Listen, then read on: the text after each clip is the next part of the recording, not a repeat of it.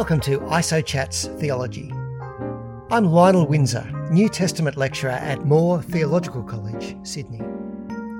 During the COVID-19 isolation, I chatted with lots of my friends and colleagues here at Moore about theology, Christian life and ministry. It's the kind of discussion we'd normally have over morning tea, but the topics are highly relevant to life in a changing world, so I wanted to let you listen in. Enjoy.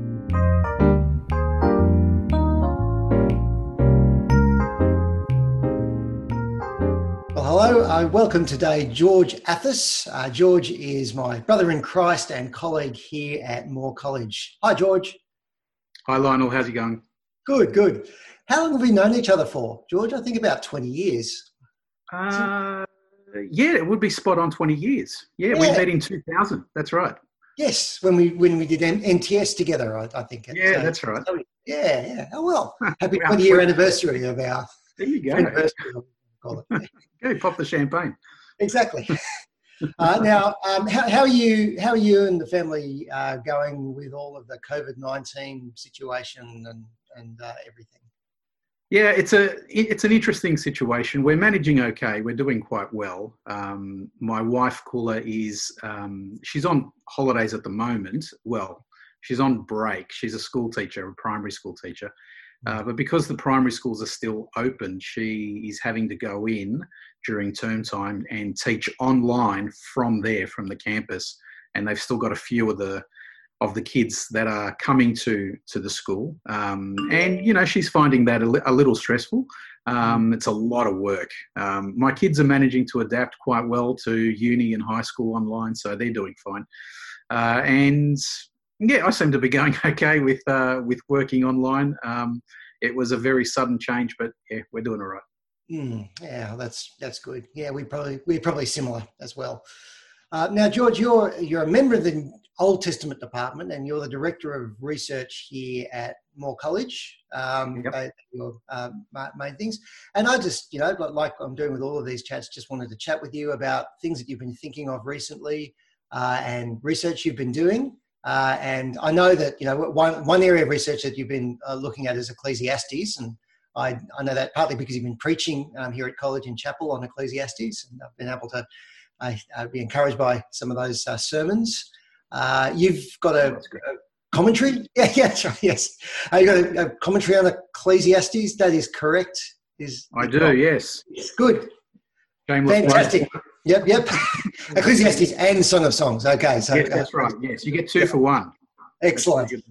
Yep. Story of God Bible commentary, and so that's something that you've been thinking about recently. And I thought it'd be good to chat about that and anything else you want to chat about, really, and also to think about its relationship to the current situation that we're in the world, and some of the applicability and the kind of things that that it says into those kinds of situations. Yeah. Okay. So, and I just want to find out a little bit more too. So this is for me as much as anyone else, really. Ecclesiastes and Song of Songs. What made you? Why are you interested in those particular books of the Old Testament? Well, Ecclesiastes, I've always been struck by how divergent the interpretations of Ecclesiastes are. You've got people on the one hand who are saying, look, it's such a pessimistic book. And then there are others who say, actually, it's really great, it's really positive, provides some really good positive advice on how to live life. And I found that kind of discrepancy fascinating. And the other thing that I was kind of drew me in was the way I'd seen a lot of people, both preachers as well as commentators in books, try to interpret Ecclesiastes almost as though it were part of the New Testament. And I wanted to try and do justice. First of all, I wanted to figure out what Ecclesiastes was about for myself, just to see, what's the right way to interpret this book.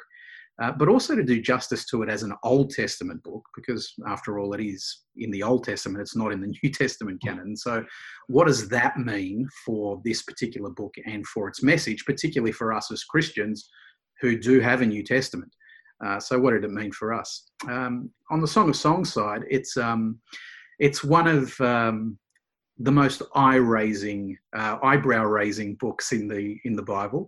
I had the opportunity to teach it once at the University of Sydney, and just interacting with students, being surprised that, just exactly what's in this particular book. It really is surprising. Why don't you give us a summary of, well, maybe what are some of the famous passages in Ecclesiastes that people might know, like what's just Ecclesiastes about, and some of the famous or at least eye-raising things that are in Song of Songs, just in case someone doesn't know anything at all about Ecclesiastes. Yeah, sure. Well, Ecclesiastes, it's got a motto which occurs like roughly 30 times throughout the book. Meaningless, meaningless, everything is meaningless. Or in the more classical kind of lingo, vanity of vanities, all is vanity. There's also a very famous poem of sorts in chapter 3, a time to be born, a time to die, a time to do X, a time to do Y, which is also, given rise to, one of the famous rock songs of the, the 60s, I think it would have been. There is a time, turn, that kind of thing. Was that Peter Paul? Who was that? I can't remember. No, not quite. It escapes me for the moment, but I know it's on the Forrest Gump soundtrack. So, and with Song of Songs, Song of Songs is largely a conversation between a woman and her beloved, and they're just kind of trading compliments of each other a lot of the time. And some of the compliments are quite funny from our modern day perspective, such as, your hair is like a flock of goats descending Mount Hermon. Your nose is like the Tower of David, looking out towards Damascus.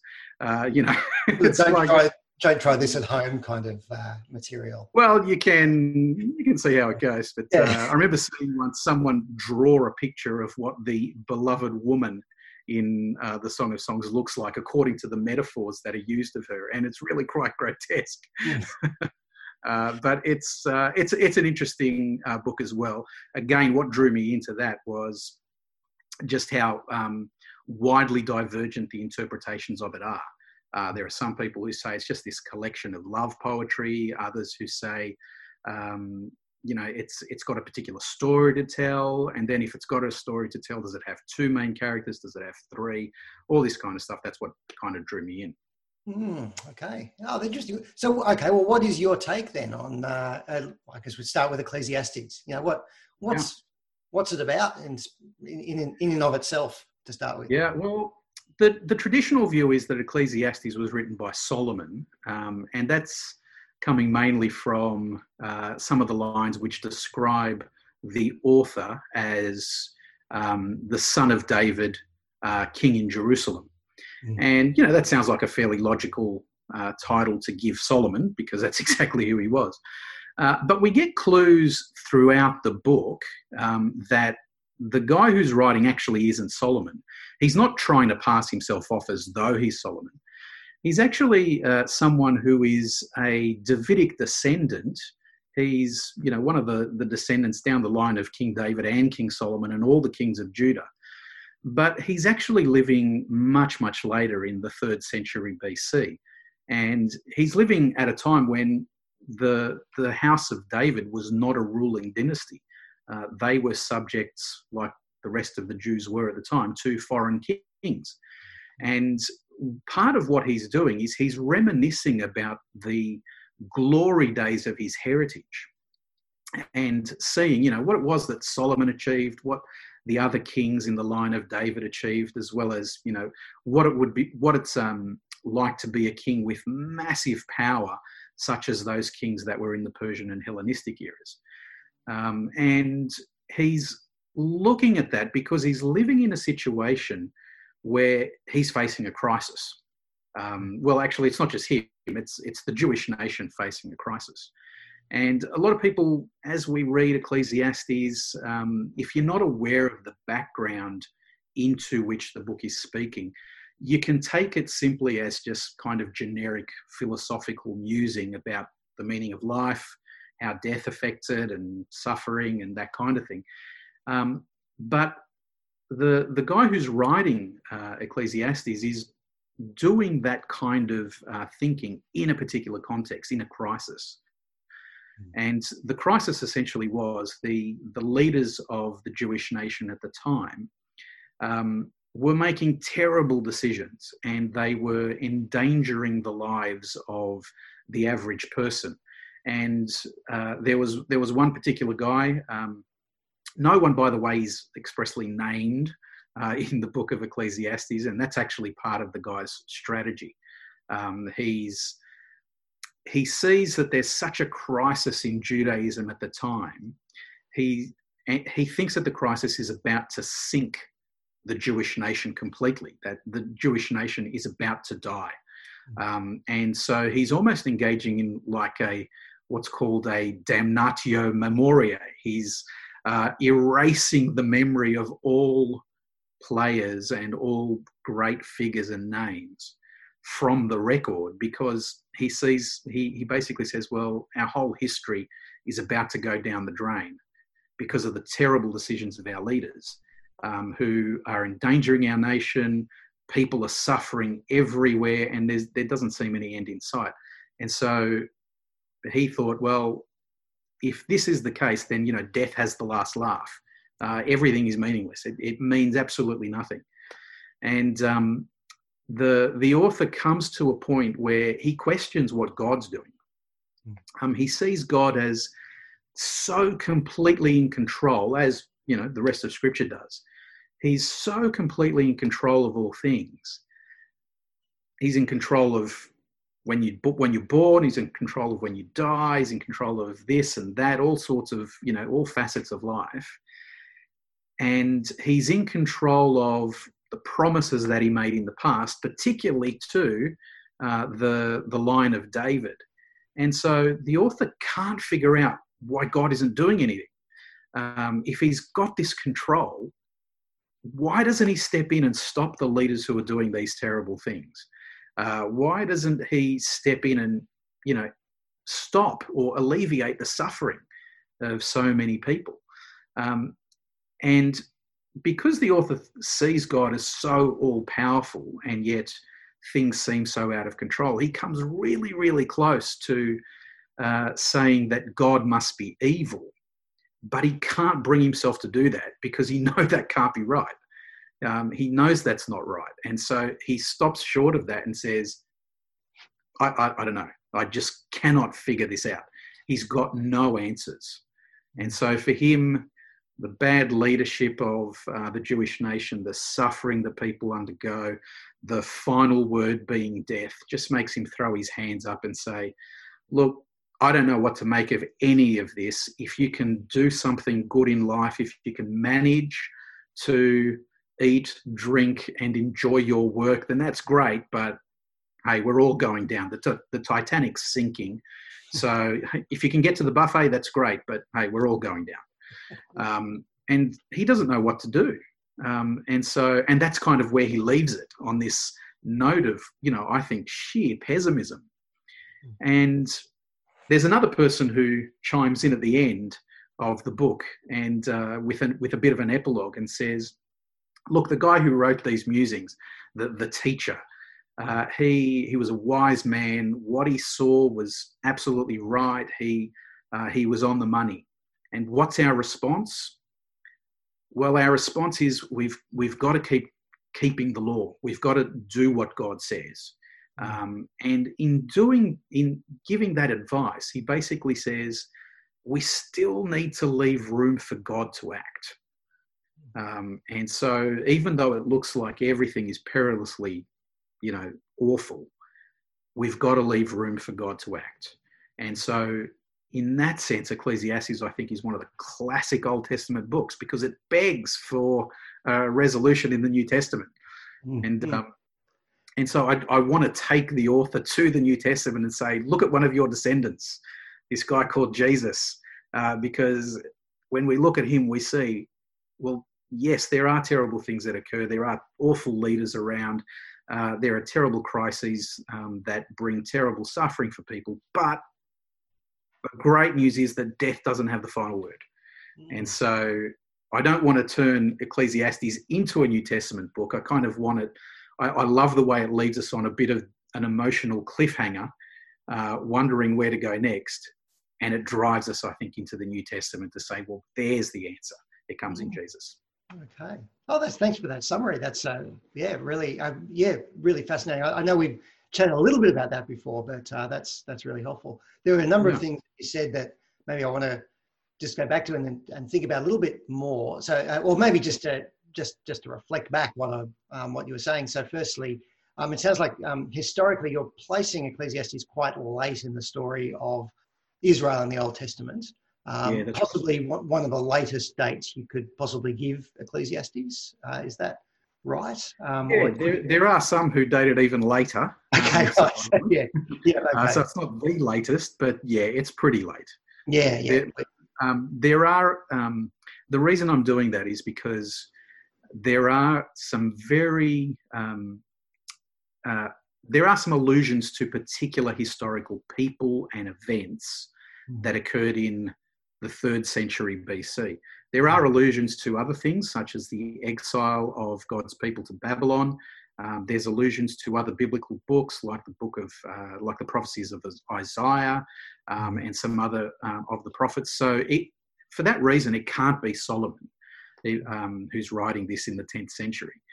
He just knows too much, and he's reflecting on it. And the other piece of evidence is eventually he starts giving advice on how to deal with a king who is really distant and can't be controlled, and who's really fickle. You never know what he's going to do. That doesn't sound like the advice of someone who is in control of the situation himself. So, there is some clear evidence, I think, within the book itself that this comes from the 3rd century BC. Yeah. And so because of that, so it's a very, you're taking very pessimistically as well, which as I read Ecclesiastes, I kind of go, there's a lot of, it's funny, isn't it? Because it's sort of a wisdom book very much on the surface. There's wisdom there, but the wisdom is sort of, it always feels to me like a very kind of, not a temporary wisdom, but just a whatever kind of wisdom, a bit of know-how for life, but it's not really getting you much more than surface level how to be okay in this hard situation where you don't really know what's going on kind of wisdom. And that's why I think the author isn't really engaging in generic wisdom for just, all of life generally. He's not just asking those generic philosophical questions. He has something to say about them, but he's motivated by his circumstances, by his context, in which he sees that life really should be about joy. It really should be about being able to eat, drink, enjoy your work and the relationships, and to be benefited by your work. But as he looks at the world in his own day, he just can't see that happening. People aren't able to do that, and it's purely because of the folly and the wickedness of those who are in power.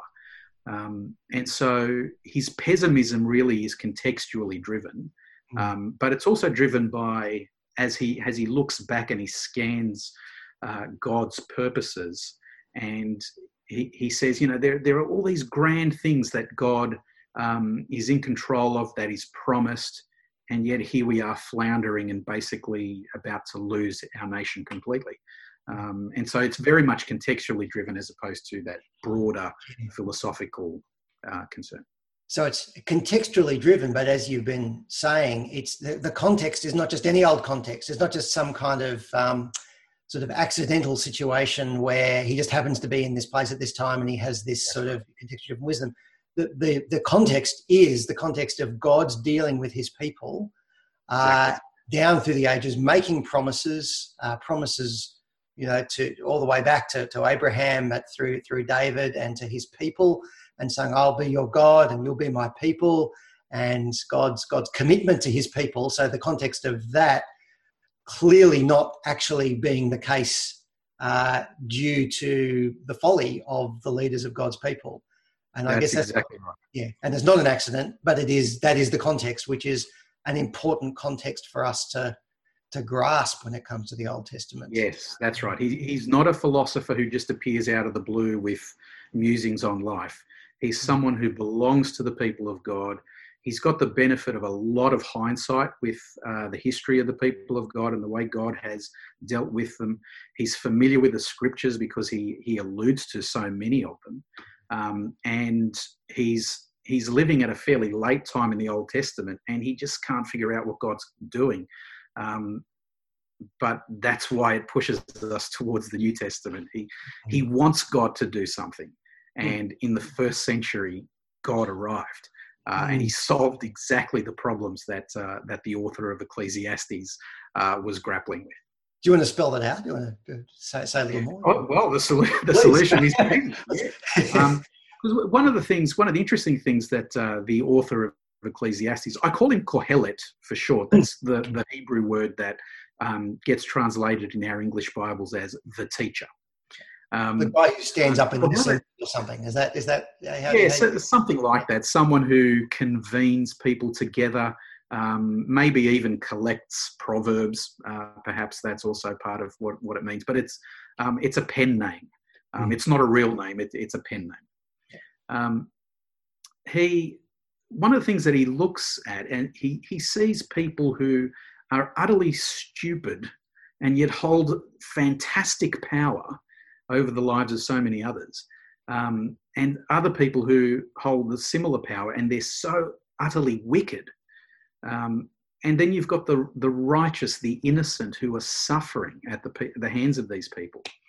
And you wonder, what's God going to do? Why doesn't God step in? And when we get to the Gospels in the New Testament, what is it that we see? We see an innocent man. We see God firstly step into history in the person of Jesus. Someone who holds absolute power over everything, and yet he suffers as an innocent, as great wickedness is perpetrated against him. And kind of as you look at Jesus hanging on a Roman cross, you just think, well, this is meaningless. This is, is this what it's come to? This is utterly meaningless. And yet that's the brilliance of God right there, because that's the moment when God saves humanity. It's the moment when we see the innocent suffering being the supreme expression of the power of God.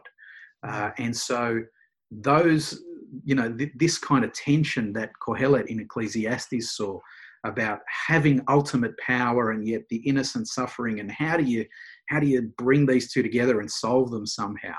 It happens at the cross of Christ. And of course, the cross is not the final word either. That's just kind of the great semicolon, because straight after that, we've got the resurrection, where Jesus walks out of his tomb. And so one of the things that Ecclesiastes is really upset about is how death basically brings everyone down. Whether you're innocent, whether you're guilty, whether you're wicked, whether you're righteous, doesn't matter. Death is going to have the last word, and it robs you of all points and all meaning until the first century, when Jesus breaks open his tomb and walks out alive, and death suddenly is no longer the last word. So it means life is no longer a zero-sum game. It now actually means something. So the meaning that the author of Ecclesiastes, Kohelet, was looking for, we find it in the New Testament. We find it in the resurrection of Jesus. And I'm reflecting on so 1 Corinthians chapters 1-4. There's where Paul talks about wisdom, and where does wisdom come from? And there's the wisdom of the Greeks and the wisdom of the Jews, or the power that the Jews look for, and his own people. And there's just all this wisdom going around, and he's actually dealing with a situation where the Christians that he's writing to in Corinth are actually being sucked in by the wisdom of the world, and therefore playing power games with one another, and he just brings in the wisdom of the cross And he actually quotes Ecclesiastes, doesn't he? And he quotes Isaiah and a whole lot of other places. But he's actually was reflecting on that there's actually the place to look for wisdom and the place to look for all of this meaning is not actually in those power struggles that you're trying to do and these factions that you're trying to follow various human rulers. It's actually to be found in Jesus, in the death of Jesus and in the resurrection of Jesus. Absolutely. And I've always, this is just something I don't know, I've just thought it, but I've never really followed it up. But there seems to be, in terms of biblical theology in the Old Testament, there's like a sort of a life and death and resurrection of wisdom going on in the Old and New Testament. There's sort of there's this, creational wisdom that you sort of see in Proverbs, but that kind of is shown to die in many ways and not work ultimately. And then there's a death in Christ, and then the resurrection of wisdom, where we see with Jesus' resurrection, you actually see meaning in life, and you see that there is actually hope for the future and an actual ultimate meaning. And there's no longer just a time to live and a time to die, but a time to live forever. Exactly. Yes, that's right. You can eat, drink, and find satisfaction eternally.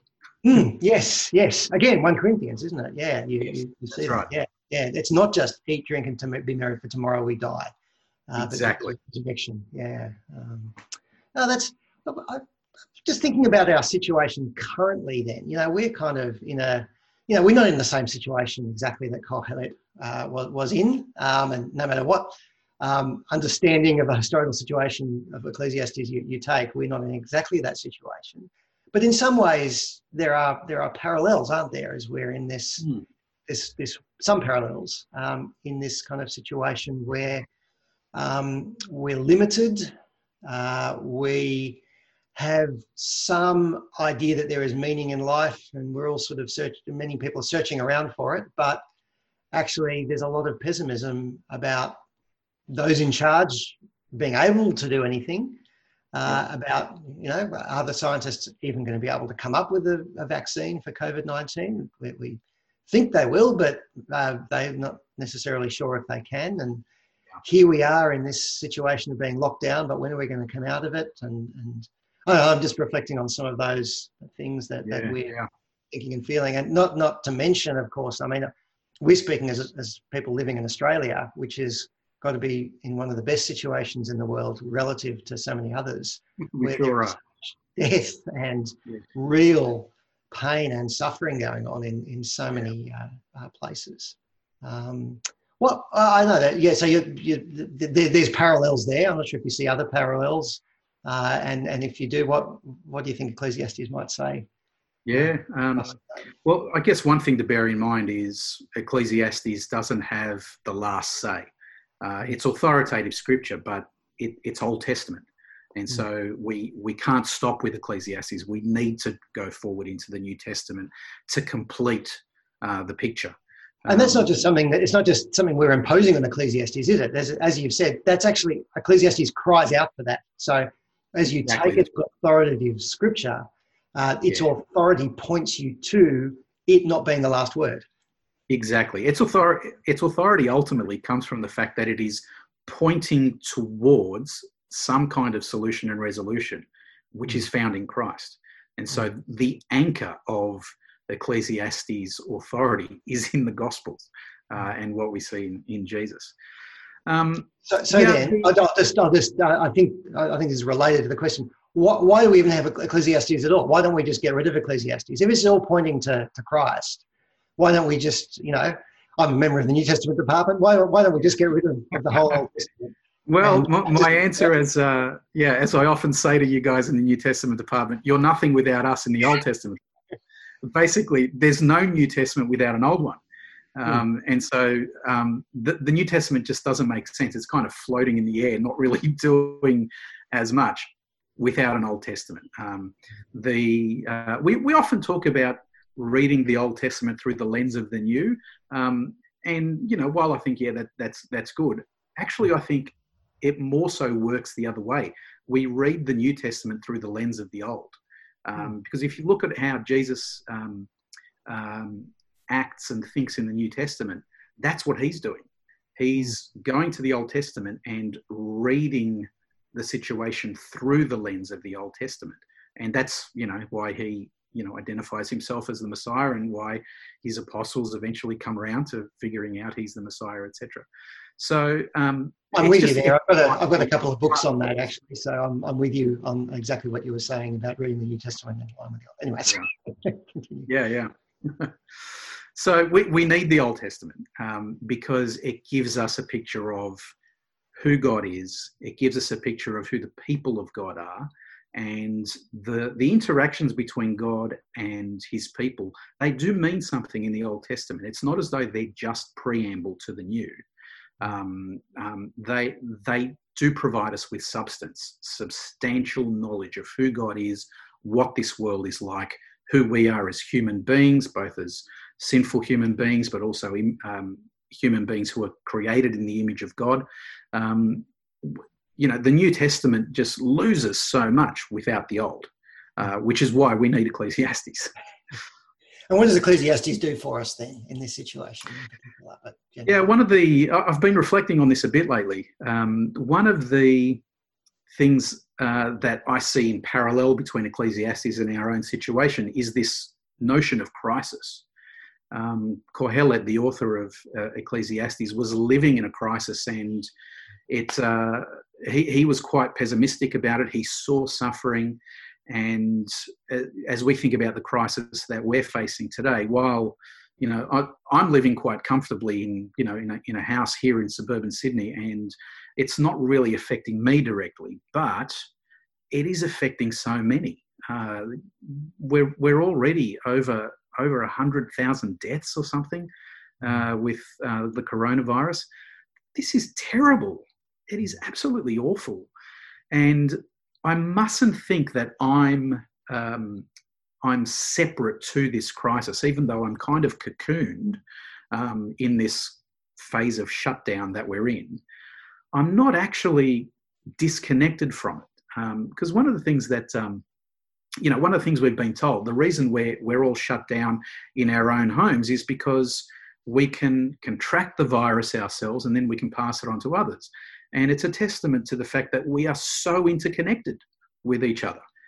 No one is an island. No one is, in this hermetically sealed bubble, living apart from, absolutely everyone else. We are so interconnected because that's who we are as human beings. We are a single human race, and we relate to each other and we define each other by our relationships. So of course we're going to contract a virus and we'll pass it on. Hence the need for this abnormal shutdown. And when I look at Ecclesiastes, I see there's a crisis there in the 3rd century BC, which happens because people are interconnected. You've got those who are holding power, the wicked, and their decisions and their actions affect other people who are unduly affected and caused to suffer as a result through no fault of their own. And it's just part of the nature of crisis, really. Crisis, I think, it brings up two aspects, two primary aspects, and they are a loss of control. A crisis implies some kind of loss of control. And the second one is the spectre of death.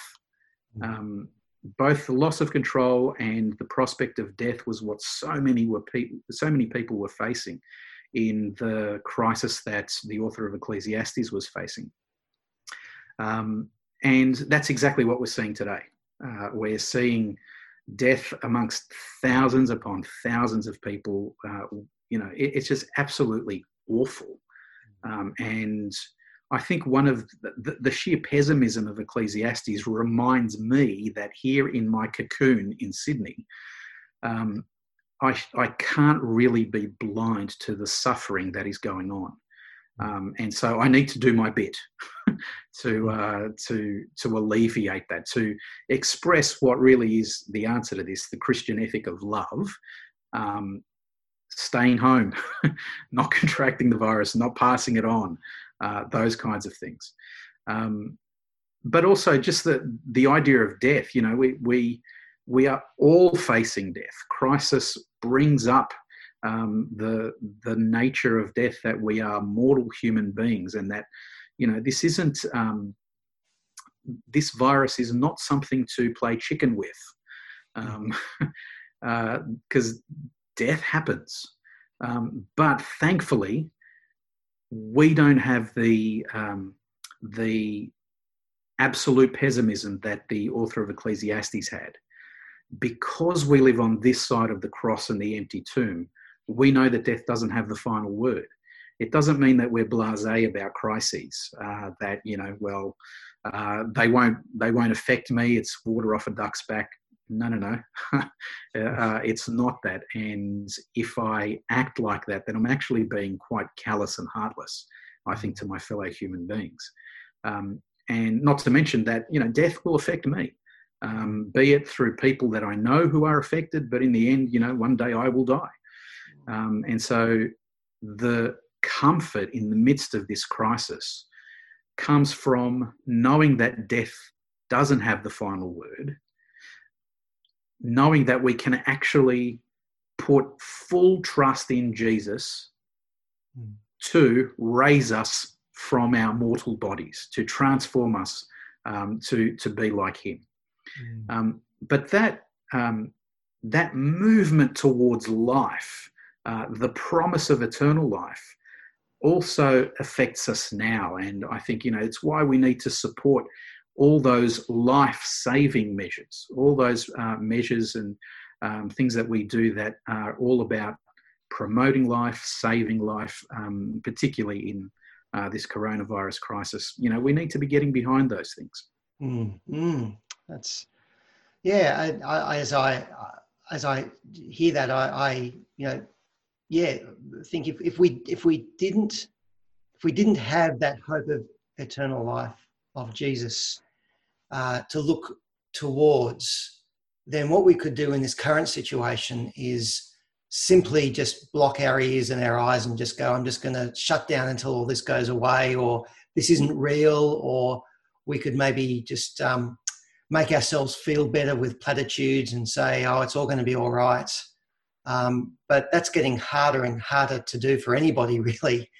And what Ecclesiastes does to us is say, no, we actually can.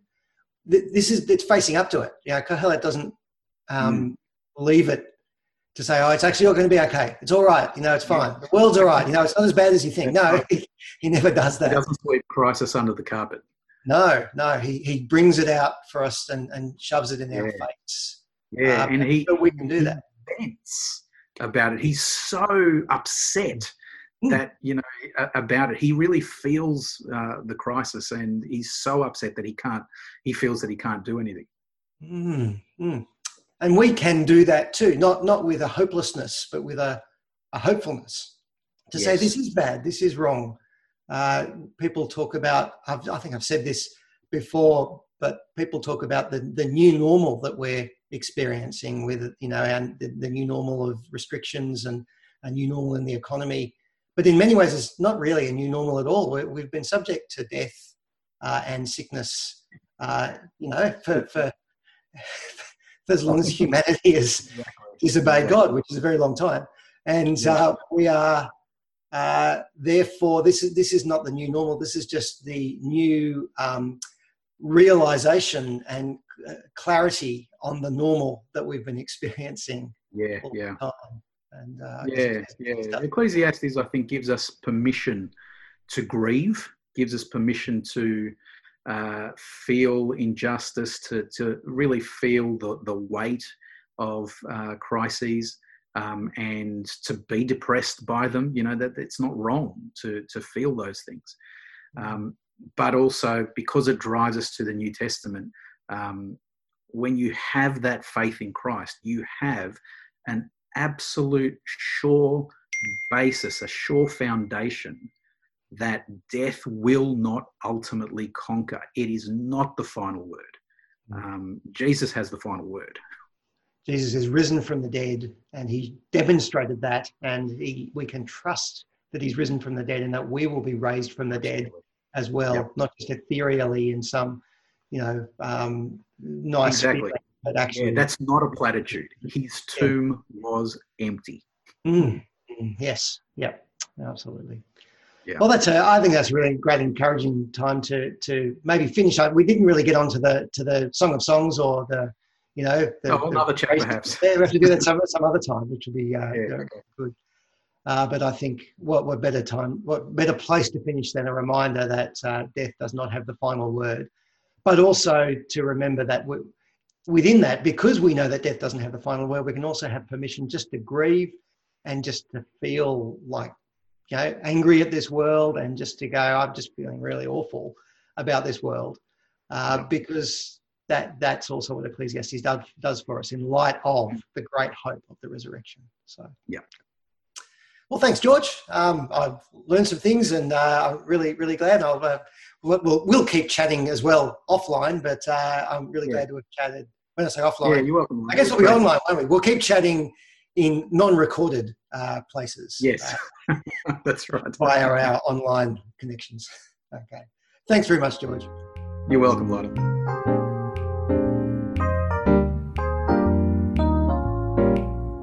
You've been listening to ISO Chats Theology. I'm Lionel Windsor, New Testament lecturer at Moore Theological College, Sydney. If you like this podcast, please consider sharing us, and please review and rate the podcast on your favourite podcast platform so others get to hear about it too. Video versions are available on YouTube or on my website at lionelwindsor.net.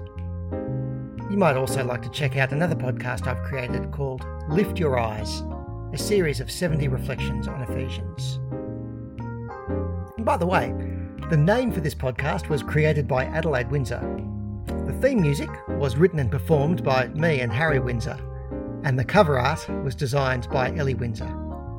Love their work. Thanks for listening.